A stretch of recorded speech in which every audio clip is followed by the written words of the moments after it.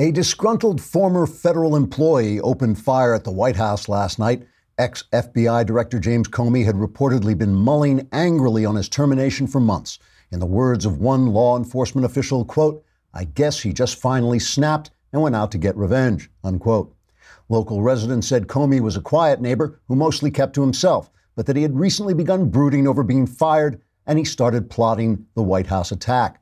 Fortunately, no one was injured during the fuselage. Police wrestled Comey away from the scene, and he was later given a job at CNN. Trigger warning, I'm Andrew Klavan, and this is The Andrew Klavan Show. I feel hunky-dunky, life is tickety-boo. Birds are winging, also singing hunky-dunky-doo. Ship-shaped, tipsy-topsy, the world is zippity-zing. It's a wonderful day, hurrah, hooray! It makes me want to sing. Oh, hurrah, hooray! Oh, hooray, hurrah! What a Klavanless weekend it was. I turned my back on you guys for 2 minutes and the entire political scene just devolves into stupidity and bombing Syria and James Comey talking nonsense. We'll talk about it all, and Michael Knowles, who you remember from our last Monday, will be here to discuss the Scooter Libby pardon, which is actually a much bigger story than it's been given credit for. It's actually a really interesting story because of the background. But first, those of you who sleep know how important it is to have a comfortable bed. But those of us who never sleep, it's twice as important for us because we were lying awake all night. We need to have a comfortable bed. There's nobody else like you on the planet, so why would you buy a mattress built for everyone else when you could go to Helix Sleep? Working with the world's leading sleep experts, Helix Sleep developed a mattress that's customized to your specific height, weight, and sleep preferences, or in my case, awake preferences, so you can have the best sleep of your life at an unbeatable price, or just look at the ceiling all night wondering about existential questions. Here's how it works. Go to HelixSleep.com. HelixSleep.com. Fill out their 2-minute sleep quiz, and they'll design your custom mattress. They can even customize each side for you and a partner. In 2018, Helix Sleep has taken customized sleep to the next level with the Helix Pillow. The all-new pillows are fully adjustable, so you can achieve perfect comfort regardless of sleep position or body type. Helix Sleep has thousands of 5-star reviews, plus you get 100 nights to try them out. So go to helixsleep.com/Klavan right now, and you'll get up to $125 towards your mattress order. You'll be so fast asleep, you'll wake up in the middle of the night and think, but how do you spell Klavan? It's Klavan. That's helixsleep.com/Klavan for up to $125 off your mattress order. helixsleep.com/Klavan. Stay awake in style, or if you're one of those people who sleeps, sleep well.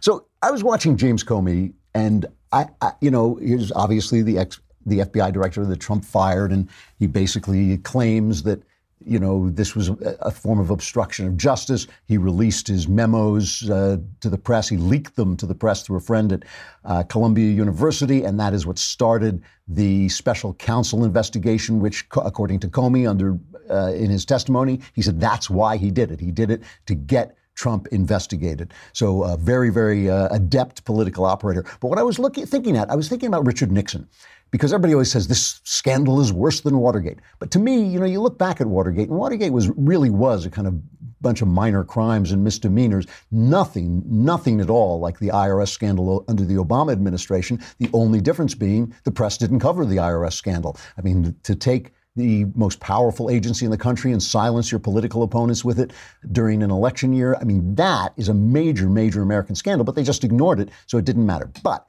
they got Nixon. There was a higher level of honor. It was before we discovered that the bar of honor only applied to Republicans, not to Democrats. Once we discovered that, it all kind of became a little bit adjustable. But Nixon stepped down because he didn't want the country to descend into a constitutional crisis and impeachment hearings and so on. Nixon said this in his final speech as he was leaving office. And Nixon, in those days, was just an utter figure of disdain, hatred. Everybody hated him. The press had ginned up all this hatred against him. But he was a dark figure, but an interesting figure. And he made this final comment, which has always stuck in my mind. Always remember, others may hate you, but those who hate you don't win unless you hate them. and then you destroy yourself. And he was referring to himself. I mean, it was a very self-aware thought that he was saying he had come to hate the people who were attacking him, and that was why he was destroyed. And as they frequently said, with Watergate, the cover-up was worse than the crime, and it was the fact that Nixon couldn't concede to his enemies that he had made mistakes, that he had done a couple of bad things, that it all kind of got out of hand, and there was all this, all these cover-ups, all this illegal action to keep the news out of the press, and he just appeared to the people as a liar and a kind of as he himself said, as a crook. I worried during the primaries that we were doing this with Donald Trump, that Barack Obama had gotten us so ticked off and the press had gotten us so ticked off that we were essentially had come to hate them and were throwing Donald Trump at them like a bowling ball, like the attitude basically being, we gave you George W. Bush, one of the most decent men, who ever was president, and you called him Hitler. We ran Mitt Romney, one of the most decent men in the country, and you told us, oh, he bullied someone in high school, he put his dog on the roof, and maybe he was responsible for a death that happened when a company closed. I mean, you just made him out to be a criminal. And eventually we just thought, okay, if those are the rules, if Barack Obama can abuse the IRS, if he can lie and lie and lie, if he can do all the things, and he can say he's going to fundamentally transform this country that we love, that we don't want fundamentally transformed, if that's okay and Mitt Romney is the bad guy, here's Donald Trump. Eat this, and I was afraid that this was going to destroy the conservative movement. And there's still that concern. There's still the concern that basically he's going to alienate so many young people from republicanism, from conservatism, that we'll never get them back. However, the one thing about Trump is that Trump equals Obama in the talent of making his enemies ticked off. And I have noticed again and again, I've spoken about this many times on the show, that the people who come after him destroy themselves. Marco Rubio with the fingers, talking about the fingers. One after another, the people who come after him. I mean, can anybody deny that Donald Trump has undermined the credibility of the press, not by his tweets, not by the shouting and the screaming and the yelling, but by what they've done to him? I mean, 1.5 years of Russia investigation with nothing to show for it. Who would trust these people again? So I was thinking about this as I watched James Comey on TV. They've been building up his book that he's putting out, and it's this book about how virtuous he is. But really, there's not that much news in it. I mean, even Maggie Haberman, a Clinton loyalist at the time, said this. There's not that much news in it. It's like he says he has the story of Trump asking for his loyalty, which Trump says is untrue, but he's told that story before. He compares him to a mob boss. I mean, it's just vitriol, I mean, listen, we have a quote, just a little bit of this. George Stephanopoulos, who was interviewing him, asked him about comparing him to a mob boss. And listen to what Comey says. How strange is it for you to sit here and compare the president to a mob boss? Very strange.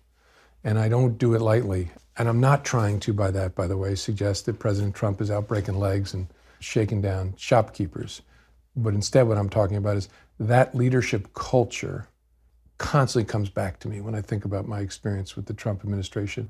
So I'm not doing it lightly, but it doesn't mean, when I say he's a mob boss, it doesn't mean he's a mob boss. I mean, mob bosses kill people, they rob things, they ask for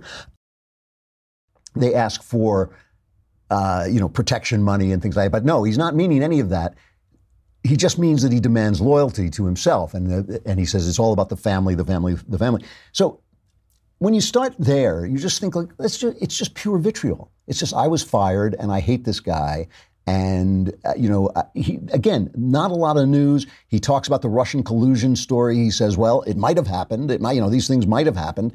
Maybe the Russians had something to blackmail him with, but I could say that about anybody. Maybe the Russians have something to blackmail Comey with. A guy like this who's so political, when he walked into Donald Trump and he said, I just want you to know that there's this story about you with Russian prostitutes.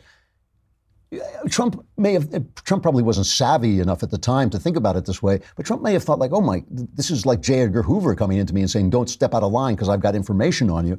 I mean, the guy was obviously playing the game for himself. So here was the big quote, as far as I was concerned, where Stephanopoulos asked Comey if Trump was unfit for office. And this is Comey's response. And I don't think he's medically unfit to be president. I think he's morally unfit to be president. A person who sees moral equivalence in Charlottesville who talks about and treats women like they're pieces of meat, who lies constantly about matters big and small and insists the American people believe it, that person is not fit to be president of the United States on moral grounds. Our president must embody respect and adhere to the values that are at the core of this country, the most important being truth. This president is not able to do that. He is morally unfit to be president. So I'm sitting there thinking about this, and I think, okay, treats women like meat. I would say that sounds pretty true. Some of the things, crude things he said, some of the abuses he is, some of the affairs he's had with women, or at least they allege he's had with women. But also true of Bill Clinton, right? I mean, that was something that was true of Bill Clinton with the girl, young enough to be his daughter, on her knees in the Oval Office, with all the girls here, with the one woman he was accused of raping, all the girls he was accused of grabbing, treated women like meat. Then he says he lies constantly about matters big and small. And I thought, if you like your doctor, you can keep your doctor.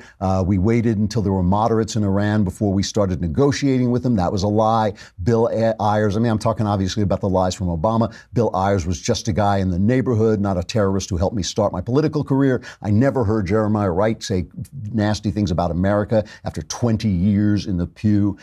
These are things that can be held against people. And I'm not saying that Trump is a good guy. I'm not saying that he doesn't have a case against him. I'm just saying when it's all on one side, it makes you just look like a political operative. And, in terms of Charlottesville, which I think Trump gets hit on this again and again and again, when you go back and look at the transcripts, Trump was in Charlottesville, was talking about people who wanted statues torn down versus people who didn't want statues torn down. He said you had people in that group that were there to protest the taking down of, to them, a very, very important statue and the renaming of a park from Robert E. Lee to another name. And when he said that there were good people on both sides, those were the people he was talking about. It's very clear. And it's just, was it tone deaf? Yes. Was it not the right way to put it at the moment? Yes. But that's what he was saying. And I just think that the politicizing of this from James Comey is just purely manipulative and political. And we know he's a political guy from the fact that he leaked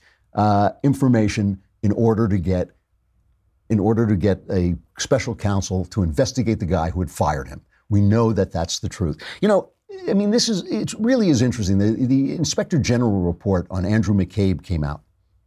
The other fired FBI guy.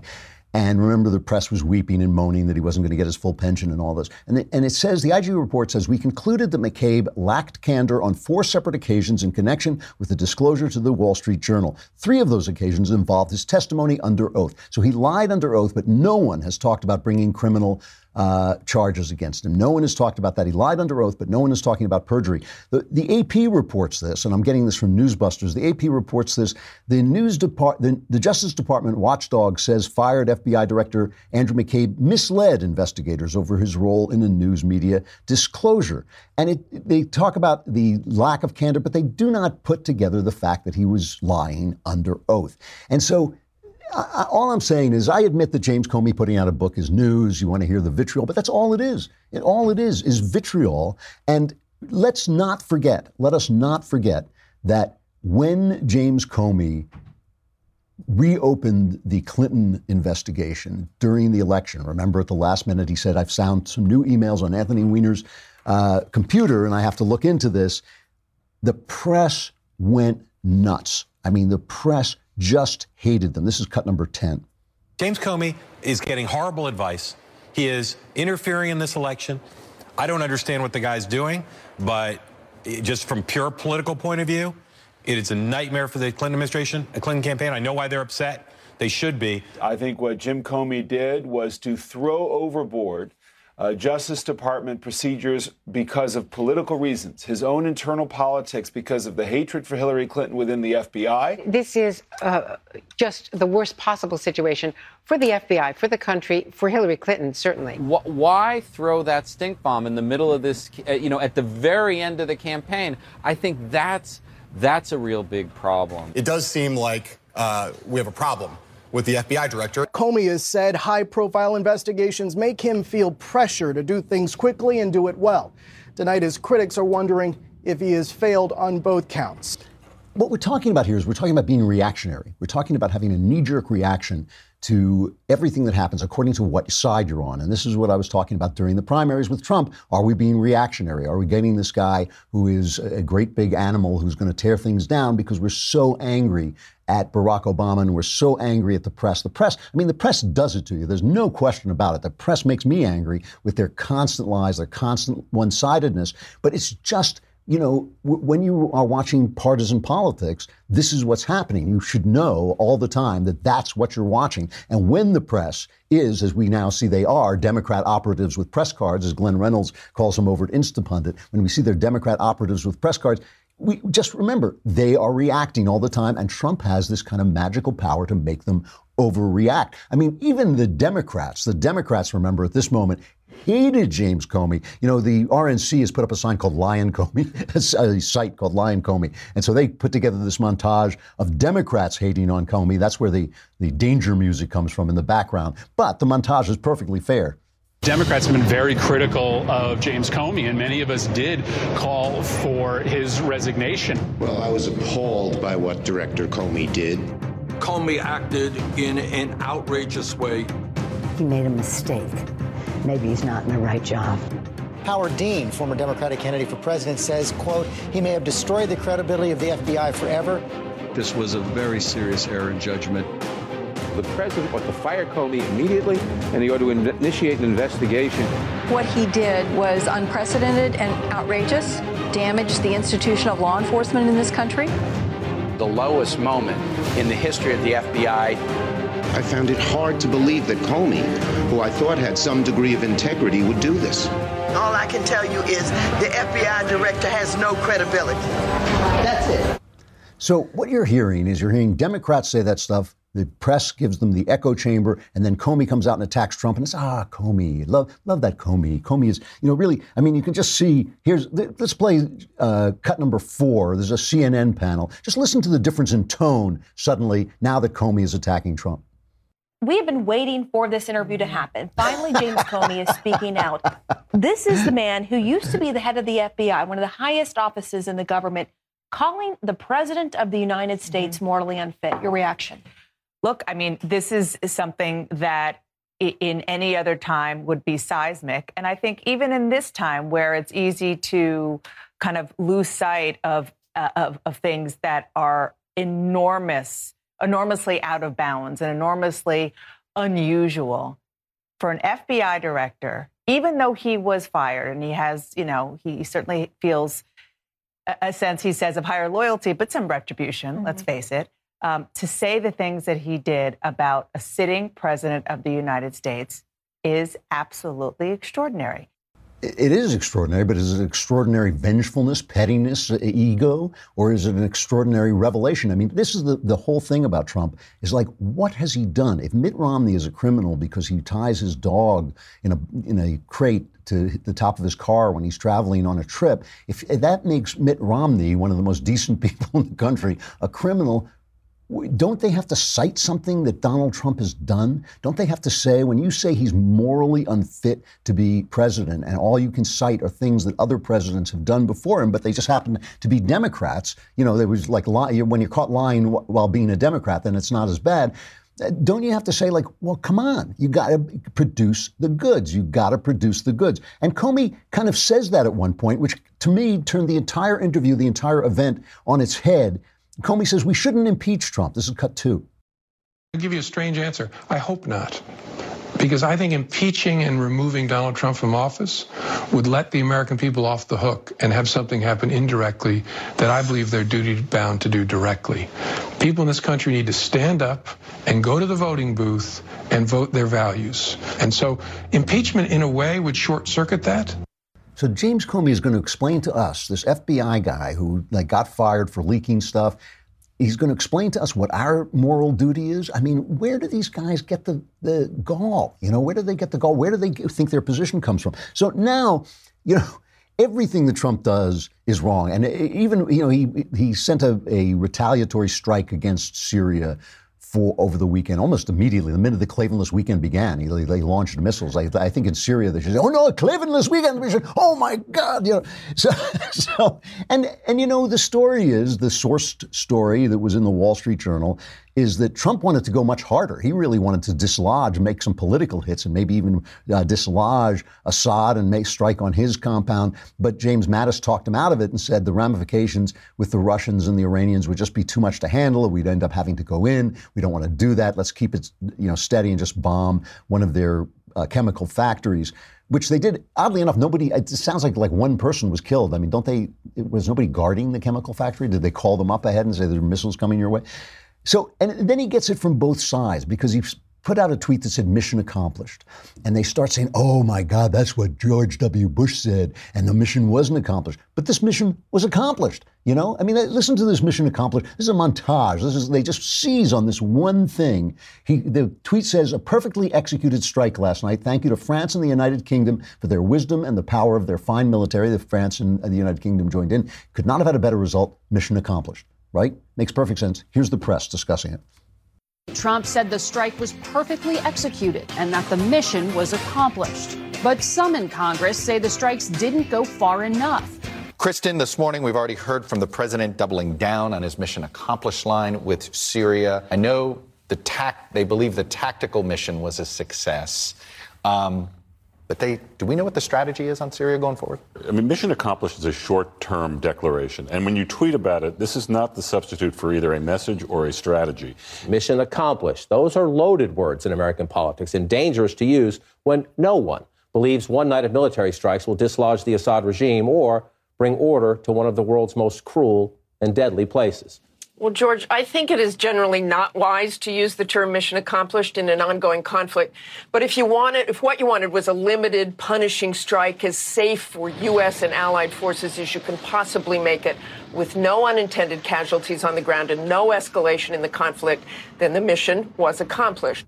So it's like the commentary is the mission was accomplished, but was the mission accomplished? Because it was accomplished, but is accomplishing the mission actually mission accomplished, or is accomplishing a mission not an accomplished mission, in which case it's not a mission? And here's the thing about the way this narrative works.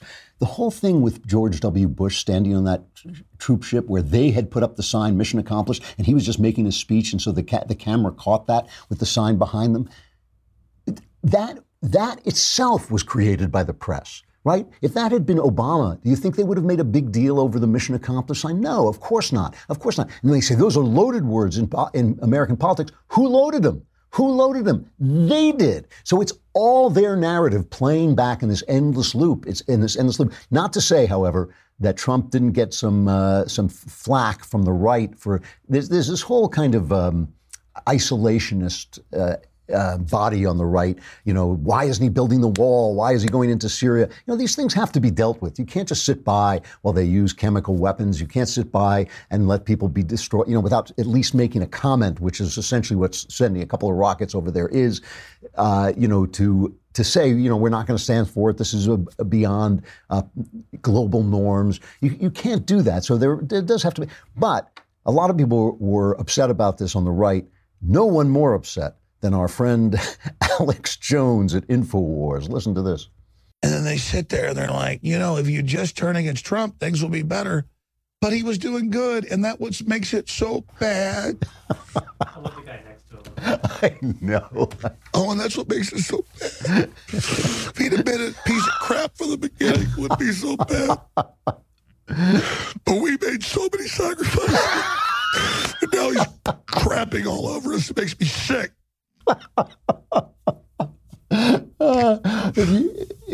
If you can't see that, if you're just listening, the guy sitting next to him, Owen, I guess his name is, has this look on his face like he just sat, like he's on a subway and there's nowhere to move, and a lunatic just sat down next to him. His eyes are about the size of saucers. He's going, what is happening to this guy? So Alex Jones is weeping for Syria. Weep for Syria, Alex. But here's the thing.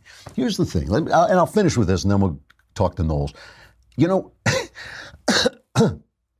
They had this raid on Trump's lawyer, right? Trump's personal lawyer. They had a raid. And what it seems that they're investigating is that this lawyer, Michael Cohen, made some payoffs to women who were threatening to talk about their affairs with Donald Trump during the election. And they seem to believe that Cohen got the money to make these payoffs He got the money to make these payoffs by applying for a house loan to the bank and then using the money for that. And that's bank fraud. Okay. So that's what they're talking about right now. That's everything I know from reading the newspapers, basically, that they have.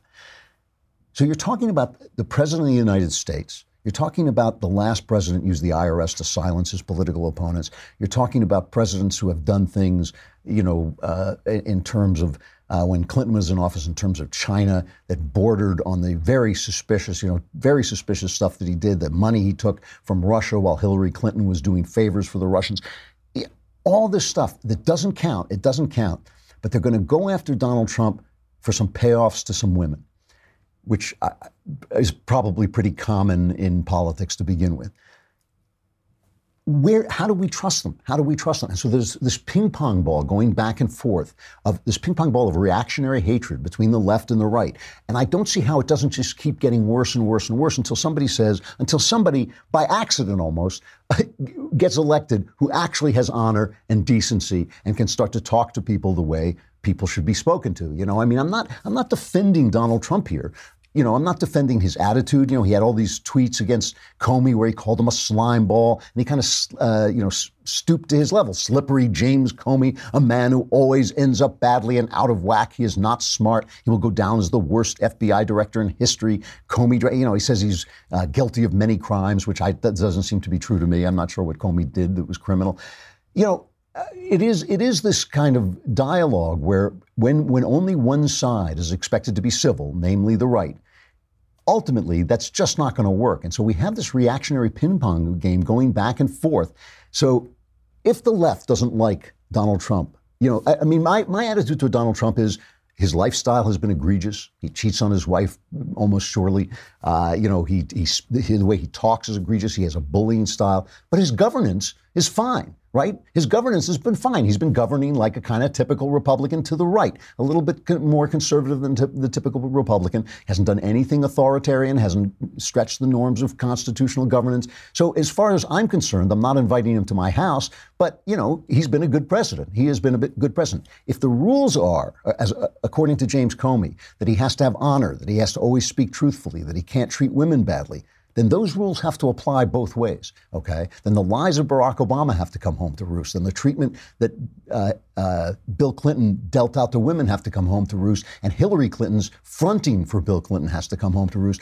Until that moment comes, this is just going to be a ping pong game of lower and lower degradation as we react to each other. I just think like the press, it's all about the press. It's all about the press because if the politicians were doing what they do, which is defending their partisan position, and the press weren't only playing for one side, it would be a much, much different scenario. So anyway, I think we should go back to Nixon and remember the people who hate you can't destroy you unless you hate them, and then you destroy themselves. And that seems to me to be going on a little bit on both sides, but maybe right now just a little bit more on the left. All right, I got to say goodbye to Facebook and YouTube. Come on over to thedailywire.com, listen to the rest of the show. I think you can listen on YouTube too, but if you subscribe for a lousy $10 a month, you can watch the whole show right on thedailywire.com. If you subscribe for a lousy $100, you get the whole year, plus the Leftist Tears tumbler. And it is magic. It is a magic tumbler because it fills up automatically with Leftist Tears whenever I speak. And then you drink them and it cures your eczema.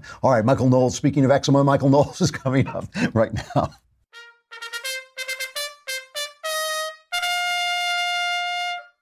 There he is, Knowles. There you are. Oh, I can't hear you. Can you hear me? Now I got you. Now you've got me.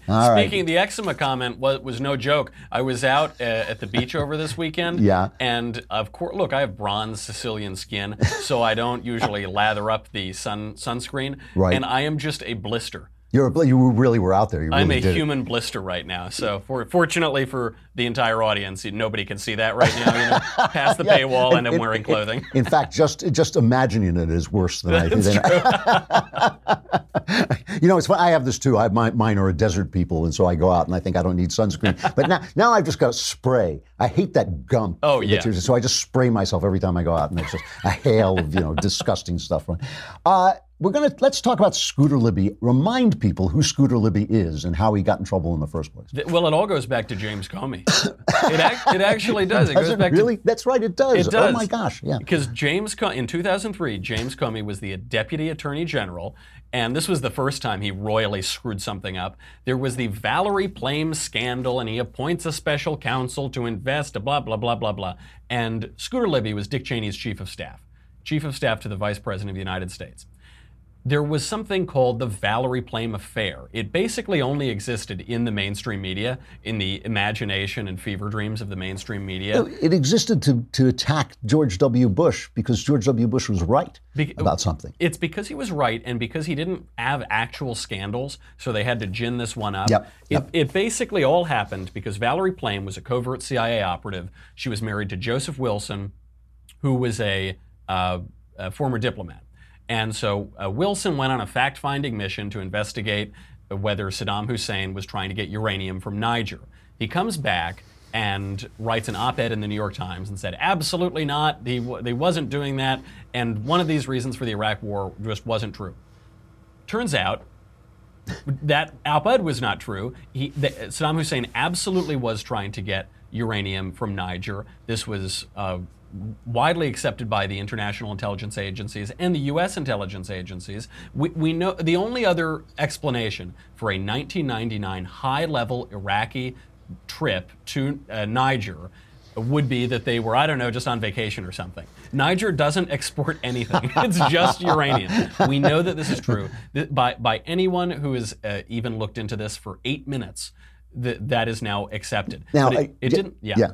Just to break in here, people have to remember, because people don't remember, or they're too young to remember, that the press hated George W. Bush. They say, oh, it's all about Trump. It's all about Trump. No, Trump is different. Trump is different. Well, maybe Trump is different, but they hated him. And the idea that the New York Times had run an op-ed and had got him and then got wrong-footed drove them insane. So you just have to put that in context. This is not new with the press. They hate Republicans no matter who they are. I know it's confusing because now they love George W. Bush. They always love the last Republican. The last Republican, that's right. They always really love him. But the anti-Bush hysteria was just as bad as the anti-Trump hysteria in most ways. People forget about that now. So they thought they had him. They were so excited that they had him. And they were wrong. They were just dead wrong about it. So at a certain point, the identity, the covert CIA identity of Wilson's wife, Valerie Plame, is leaked. It was a columnist basically saying, he just mentioned it as he was proving that George W. Bush was right. That's right. He mentioned Valerie Plame's name. Yeah. Novak, writing in the Washington Post, referenced this her position with the CIA. And this became a big scandal. Now, this is where Comey comes in. Comey, as Deputy Attorney General, appoints a special counsel, Patrick Fitzgerald, to investigate all of these nefarious dealings, because the Democrats were hoping that the White House leaked it as retribution for Wilson's op-ed. There are a lot of moving parts here. Yeah. But if you look even slightly beyond the surface, none of that holds up. The White House didn't have to get back at Wilson for anything. Wilson got it wrong. The truth validated the White House. Right. So there's an investigation into all of this. Scooter Libby, who was the only guy who was sentenced to prison and fined for this whole thing, was never even indicted.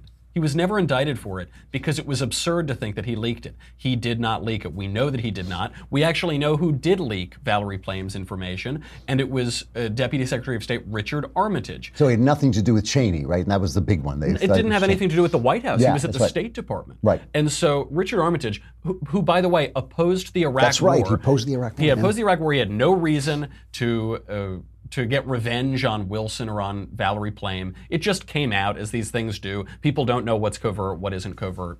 So we know that Richard Armitage leaked it. He never went to jail. He was never sentenced to anything. They get Scooter Libby because they wanted to get the White House. They got him on a procedural crime of making conflicting statements to investigators and this, that, and the other thing. He had absolutely nothing to do with Plame. He gets sentenced to a $250,000 fine and 2.5 years in jail. So very similar to what happened to Mike Flynn in this Russian collusion investigation. No Russian collusion. They haven't found a thing, but they got a couple of guys who made conflicting statements. Right. And when they say to you, you lied to the FBI, you've got to decide whether you're going to face a long time in prison or you're going to plead guilty and get a deal. I mean, that's what you have to do. That's exactly right. And they're going to squeeze him. And look, you can indict a ham sandwich. Right. And they basically said, look, we're going to get you.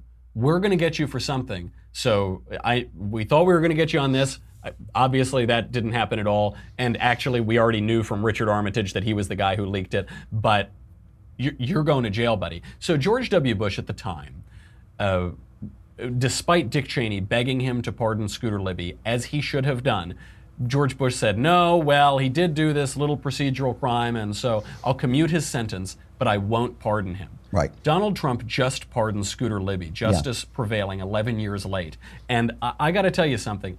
I like George W. Bush.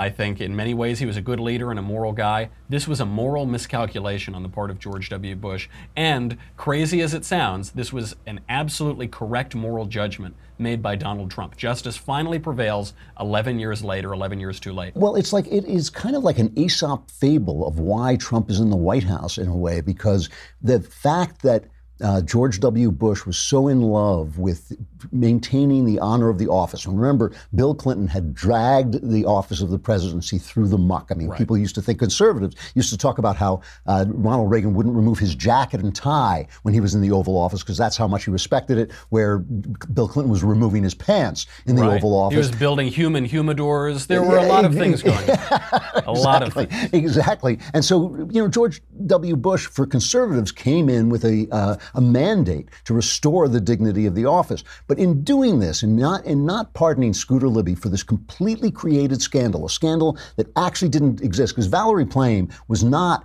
like out there in the field, like the girl on Homeland, arresting terrorists. She was already basically back home, and she was not. It was not endangering anybody. So for this completely meaningless leak, they developed the scandal simply to silence the fact that George W. Bush was right. He was right. And so it really is. It shows you why conservatives are fed up. Now, they actually made a movie about this. I've only seen bits and pieces of it. What was it called? Fair Game. Right. It's this movie with Naomi Watts and Sean Penn.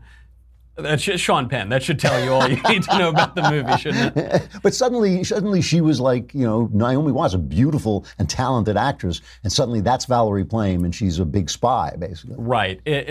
Basically, everything in the movie is untrue, and the movie also covers up the fact that George Bush was right, that the intelligence was right. And it gets a little confusing because there was some disinformation from about Niger to try to discredit this trip, to try to discredit Saddam Hussein from Saddam Hussein trying to get uranium from Niger. There were forged documents and all of that. But the actual facts on the ground that Saddam Hussein wanted uranium from Niger, that was correct. The movie glides right over that, says no way. And this is what the left always does. When they can't have the facts on their side, which is frequently, they create fantasies in Hollywood. That's all people will remember. I mean, even for me, I'm a conservative, I'm a Republican, I remember this scandal, I've read a lot about this scandal. Some of the facts they're a little confusing, you have to check some dates. People are going to remember the movie JFK, where it wasn't a communist who, it was some right-wing conspiracy. They're going to remember Fair Game. These are the guys who are writing history. It is a real assault on history, and it's a way that the left always wins the culture. This is, Joseph Wilson, the guy who wrote the original op-ed, right? He wrote the original op-ed, and he hadn't really done any investigation. And they said to him, nobody's going to go see a movie, Fair Game, about this scandal. And this is a direct quote. This is what Joseph Wilson said. He said, for people who have short memories or don't read, this is the only way they will remember the period. And they do it all the time. I mean, this is what it means to control the narrative. It's just, this is, even if you get it wrong in the moment, you can get it wrong by making a movie about it that is the only thing, as he said, that people will remember. Because, I mean, even as we're talking about it, right, it's a minor, weird story. Who can remember where Scooter Libby was? And, who can even remember the vice president half the time? I mean, we remember Dick Cheney because we loved him, but still, who can remember these things? But it is exactly what has happened to Donald Trump. It is this absolute barrage between the bureaucracy, which is a sort of a system for rejecting anybody who tries to come and get it. It's like I'm trying to think, immunity, so an immune system that says that we will kill you if you come and try and fire us. But it's also the press and Hollywood backing them up. And this is why when we complain about this stuff, this is why, because they win history even when they lose the truth. I told you, I got to meet Scalia a couple times before he died. We asked him, what do you think is the greatest threat to American liberty? He said, the headless, unaccountable bureaucracy. Really? The self-perpetuating bureaucracy.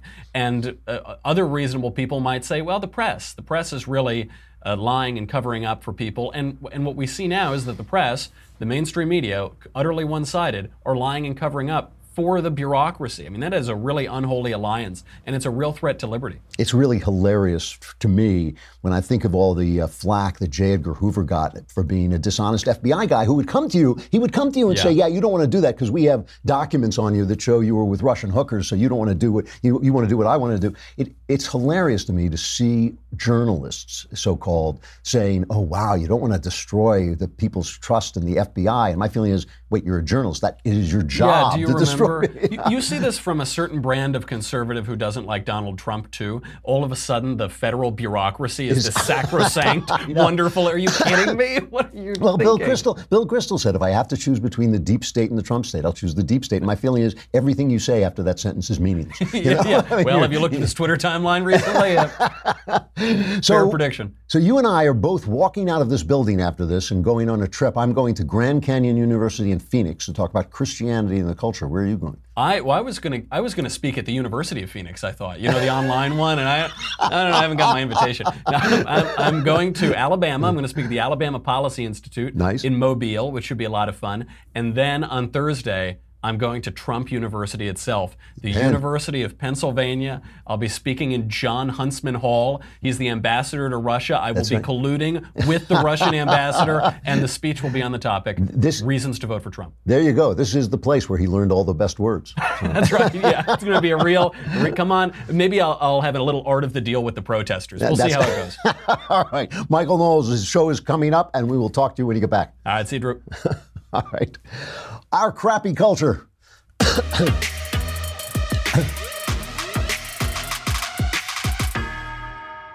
So in all of podcasting, is there a smoother segue between Michael Knowles than between Michael Knowles and our crappy culture? I mean, I think when you're talking to Michael Knowles, just our crappy culture just comes to mind.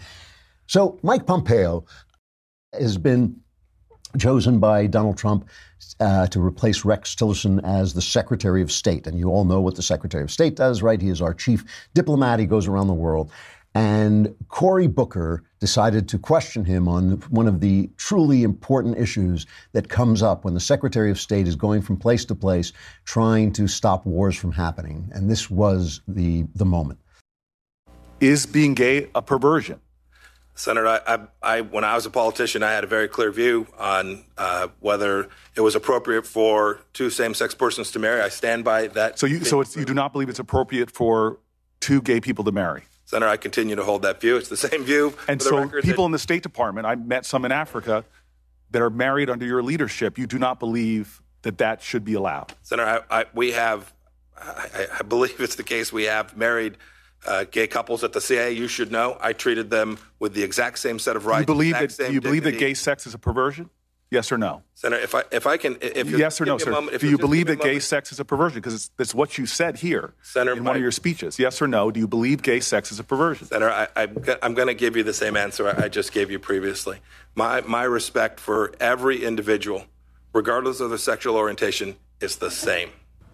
Now, as you know, the Constitution forbids religious tests for appointments, and yet we've seen Dianne Feinstein complaining about someone believing in Catholic dogma. And this, again, he's saying in terms of his practice as a diplomat and as a CIA director, he treats everybody the same. His personal beliefs are really his own business. And yet, of course, the press comes up and they back up Cory Booker in this moment. Here is CNN Wolf Blitzer and Nia Malika Henderson, cut 13. That was a very strong exchange. Yeah, tough exchange. In some ways, an expected exchange. Cory Booker is the progressive on this panel. You've had a lot of gay rights groups raise these concerns about some of the comments that Pompeo has made in the past. So you saw some of that exchange come up there, and Pompeo essentially relying on the same answer, which is that he treats everybody fairly, that people in the CIA have same-sex partners, and he didn't treat them any differently. But I think there is that issue again. Can you promote human rights and equality in the way that typically secretaries of state have done and presidents have done if you do personally have this belief that same-sex marriage shouldn't happen, and that essentially that people who are gay and lesbian aren't as equal. And he stood by that. Unbelievable that it is not enough for a man to treat each person equally. This is something, I'm going to talk about this more as we go on. Woke culture, as they now call it, woke culture is racist culture. Woke culture is anti-religious culture. Woke culture is sexist culture. Woke culture is all the things we climbed out of the mud and built this country to get away from. Woke culture, which pretends to be progressive, is the most regressive culture imaginable, and it defines everything with which it disagrees as hatred, and everything it disagrees with is out of bounds. And so it encloses itself in a cyst of ignorance, because if you can't hear people you disagree with, you can never change your mind. You can never learn new things. This was appalling. Pompeo should have ripped into him. I know he wants the appointment, and I know you don't want to say to a senator or a congressman, you don't want to say, basically go screw yourself. But I think that they deserve it, and we really should be hammering them every single time. Every single time they go after an appointee for his religion, it is unconstitutional. All right, we will be back. I'll be on the road tomorrow, but I will be here. We will somehow, through the miracle of modern technology, will somehow get me on the air. Do we have a guest? Yeah, we're going to have Joseph Tartakovsky. Oh, yeah, Tartakovsky was on talking about, he has a new book about the Constitution and the people who have tested the Constitution through the years. It's a pre-recorded, it was really, really interesting conversation. I'm Andrew Klavan. This is The Andrew Klavan Show. I'll see you tomorrow.